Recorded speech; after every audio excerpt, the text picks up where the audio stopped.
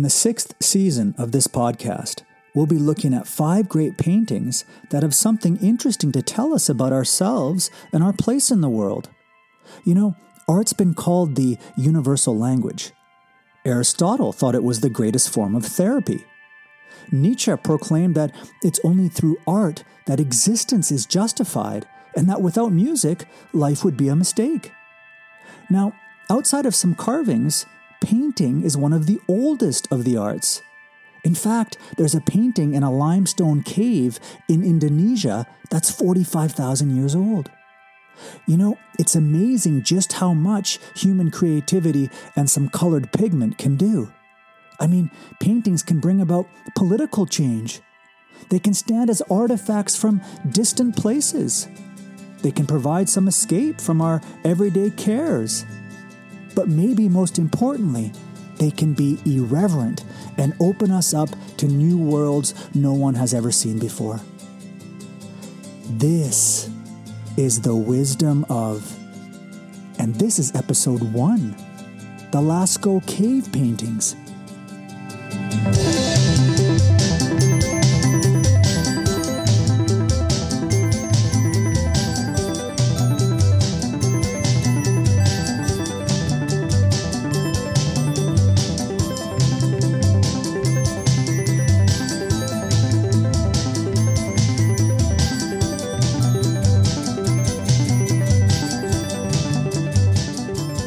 This season is one that we debated about quite a bit. It's a different focus than anything we've done up to this point. We're going to focus on great paintings, great works of art to discuss. In my opinion, today's choice is so great. Focusing on these ancient cave paintings is fantastic because, you know, so much discourse on art or books or movies today, really, you find it focuses on what came before, like the perpetual talk of Easter eggs hidden within shows, or did you see how they recreated the war room from Dr. Strangelove in that new movie, or how many books have we read that alluded to Odysseus and his amazing trek? Like, when I look at this old stuff, I find myself really envying those artists because, you know, well, first of all, I cannot draw at all, but they were really drawing from a blank canvas, like literally and figuratively. You know, as far as we know, this is one of the first instances of, I don't know what to call it, like an unbridled creativity.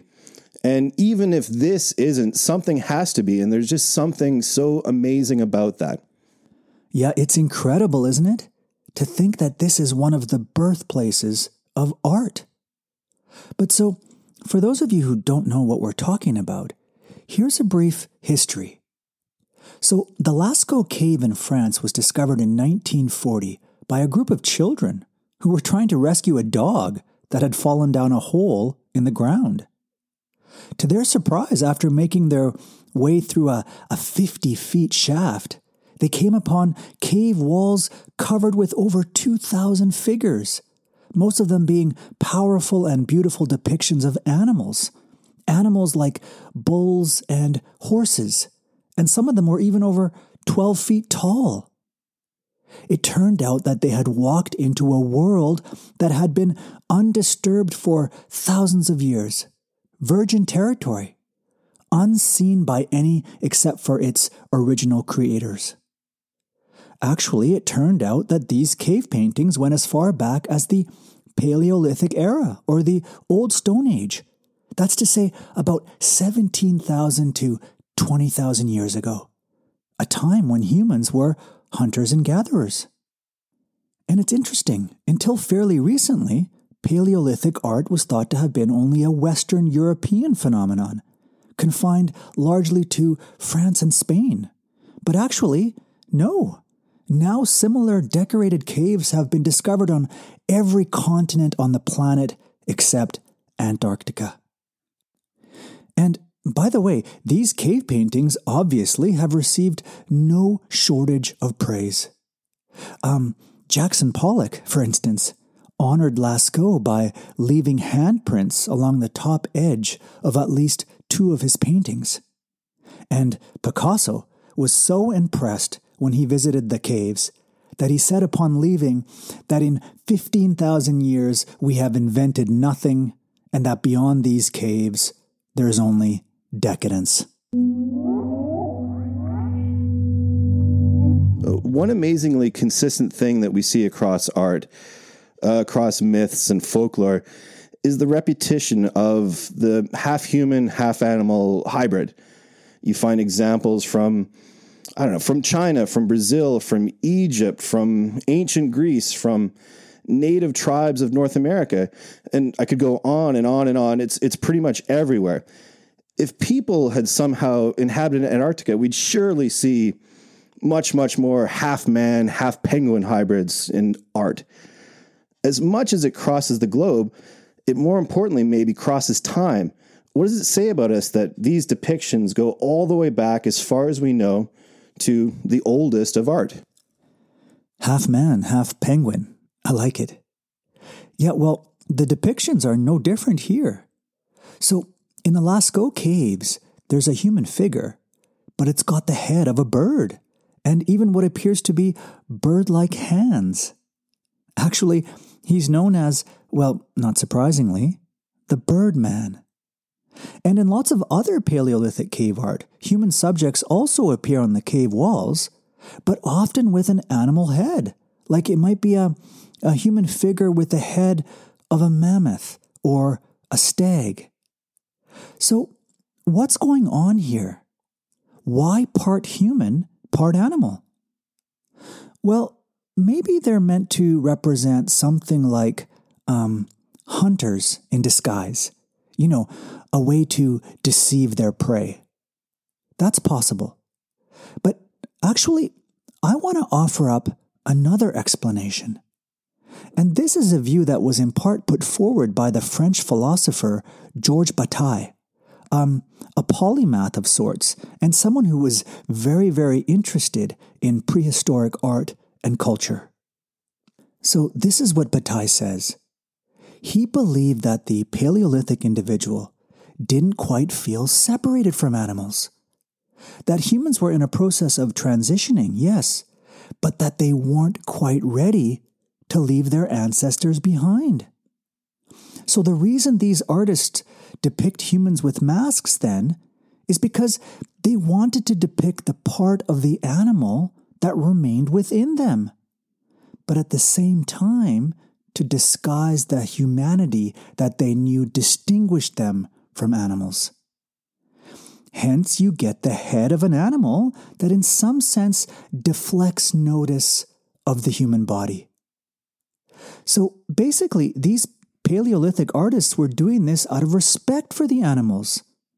You see, Bataille believed that the prehistoric person, although respectful of their power, maintained a poetic bond with animals, that they moved alongside them and felt sympathy for them.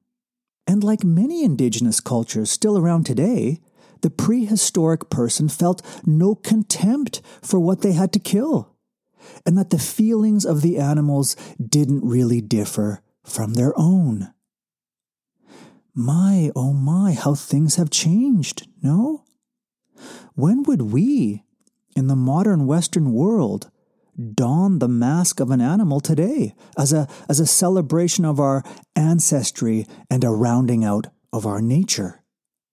I mean, for us, isn't animality itself seen as something to be eliminated or a form of de-evolution? Anyway, if Bataille is right, I think it's pretty safe to say we've forgotten that intimacy Paleolithic people shared with animals. If there's any relationship we do have with them now, it's a hierarchical one, no? Where they've been reduced to nothing more than objects for us.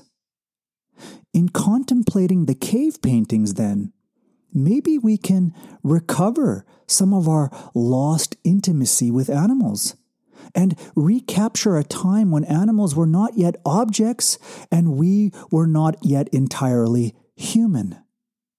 In other words, they might help to remind us of some of what we've lost in becoming the species we've become. If I can indulge in a bit of an old man get off my lawn moment, I guess made more difficult by not having an actual lawn, but an oldster observation nonetheless, that one of the dominant acts today seems to be self-inflicted photography. A selfie in the parlance of our times. How many pictures do people take of themselves per week, per day, per hour? But when we examine ancient cave art, what does it say? What does it say about the artists? What does it say about those people back then?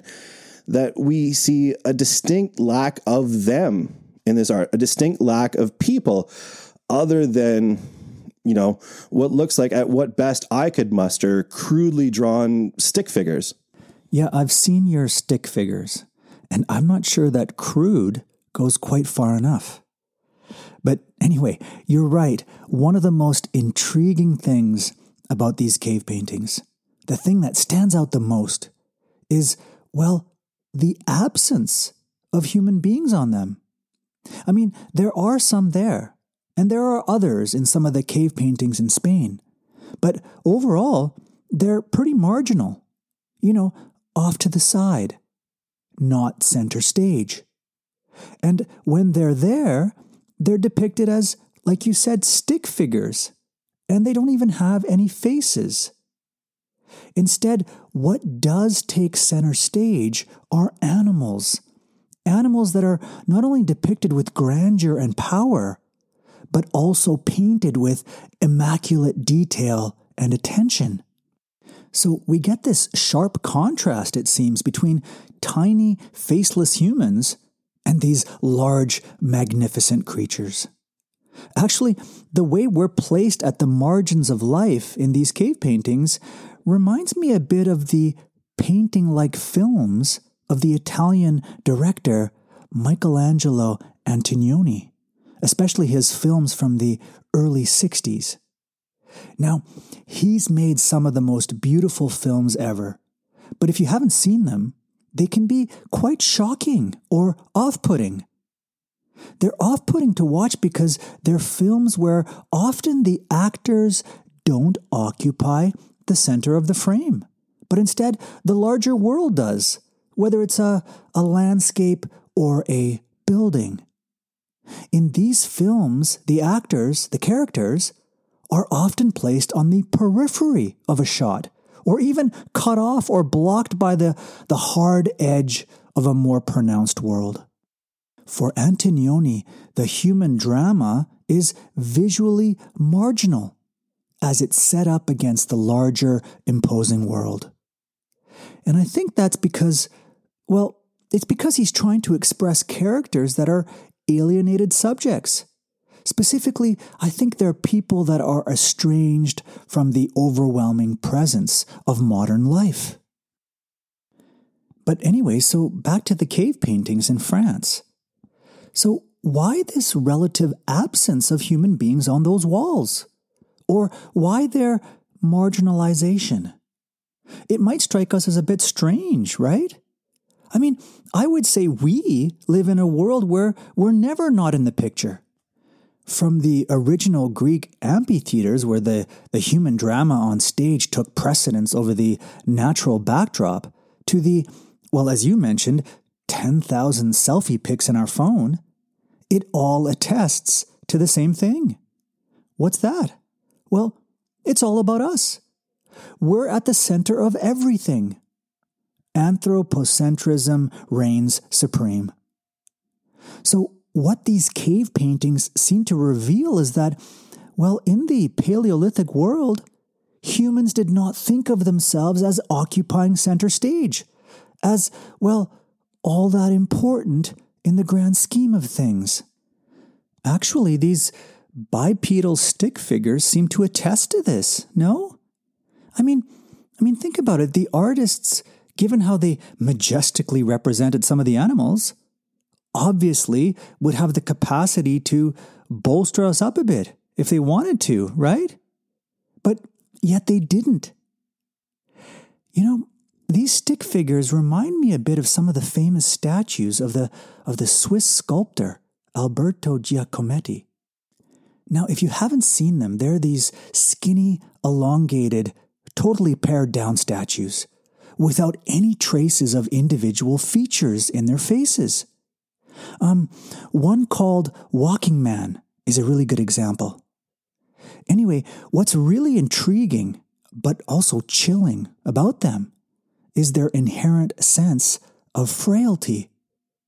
Actually, Giacometti often chose to use plaster when making them, and that's because it was the most fragile and delicate material that a statue can be made of. Well, why did he want this? Well, because by building them with this material, it helped him to convey a sense of human fragility and transience. And not only that, but by reducing the human figure to its barest essentials and by emaciating it, it enabled him to express, well, human insignificance. Actually, his statues came to be associated with the existentialist movement, and so they were often interpreted as an expression of the existential fear, loneliness, and contingent nature of humankind. Well, given these similar stick figures on those cave walls, I think that's the sort of view of the Paleolithic artist. That is, both the marginality of human figures and their minimalism in these cave paintings seems to indicate that humans were not the main characters in the show that took place around them.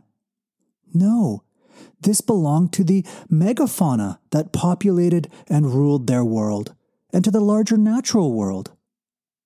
And is that a surprise? Well, no. I mean, they were nomadic people living at nature's mercy.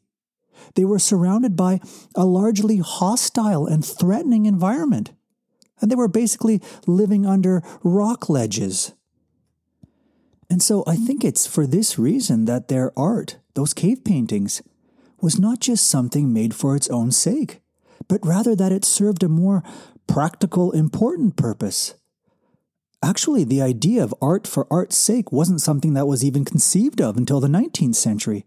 In fact, Edgar Allan Poe was one of the first artists to talk about writing a poem for no other reason than simply for the poem's sake. But anyway, if the Paleolithic artist had an ulterior reason for painting, what was it? Well, I'm no expert, but that said, I don't think anyone knows for sure. But it probably had something to do with building up their confidence to capture and kill these large beasts that ruled over the land. Maybe they thought that by creating these images of these animals, that they gained a kind of control over them, over their spirits maybe. That is, maybe they thought that if they made an image of their possible prey and hit it with spears or rocks or something like that, that the real animal this image corresponded to would also succumb to their power. So in other words, they might have painted the animals in an attempt to exert some sort of influence over them, exercising a form of, sympathetic magic, sort of like the voodoo doll practice. Whatever the details were, I think we can assume that painting these animals and these larger murals was psychologically beneficial when it came to facing a world that was, frightening and unpredictable. And I gotta say, I think it's important to stress just how powerful and terrifying nature was to them. I mean, it's not so easy for us moderns to get into this mindset. And that's because for us, our surrounding world has become, basically dead material to be used and manipulated. But for the Paleolithic person, the environment is a real independent presence. It's alive and a force of its own. Actually, the Austrian philosopher Martin Buber makes a distinction that might be helpful here. He makes this distinction between seeing the world as an it or seeing it as a thou. And the basic idea is that seeing the world as an it is seeing it as an object. But seeing it as a thou is to see it as a alive presence, as something powerful, unpredictable, and not susceptible to control or classification, whether that took the form of a thunderstorm or a 6-ton mammoth. Well, I think that was nature for the Paleolithic person. It was an awesome, overwhelming presence, an in-your-face thou, that you must show some reverence towards. Given this, it's pretty incredible the role that art played, no?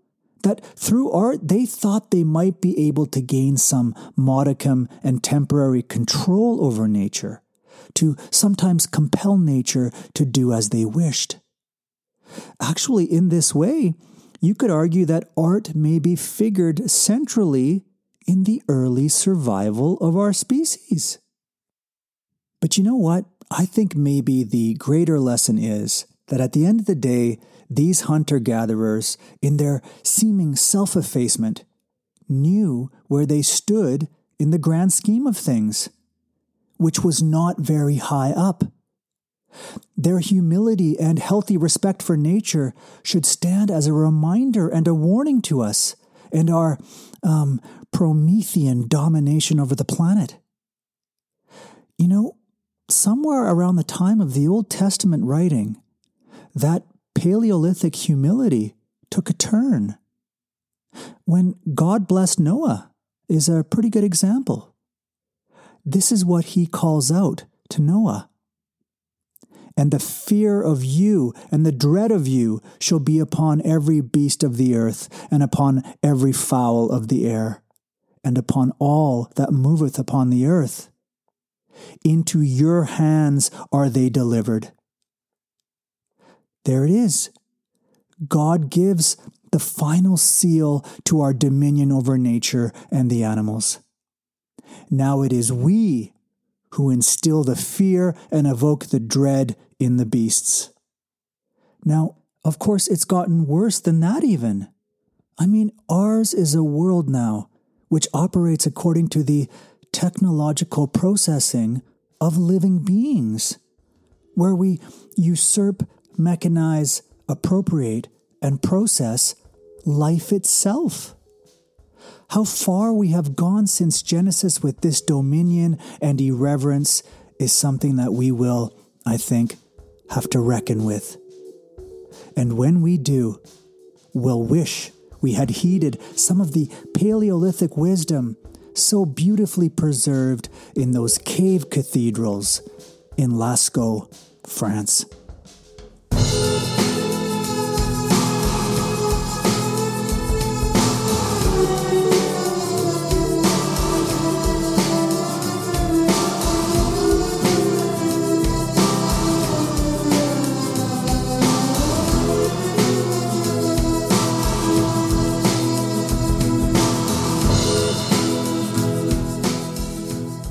You've been listening to The Wisdom of Podcast. If you want to know more about this topic or the podcast in general, visit wisdomofpod.com. And as usual, we love to read your questions and comments. Reach us at info@wisdomofpod.com or on Twitter at wisdom_pod. Our next episode, Picasso.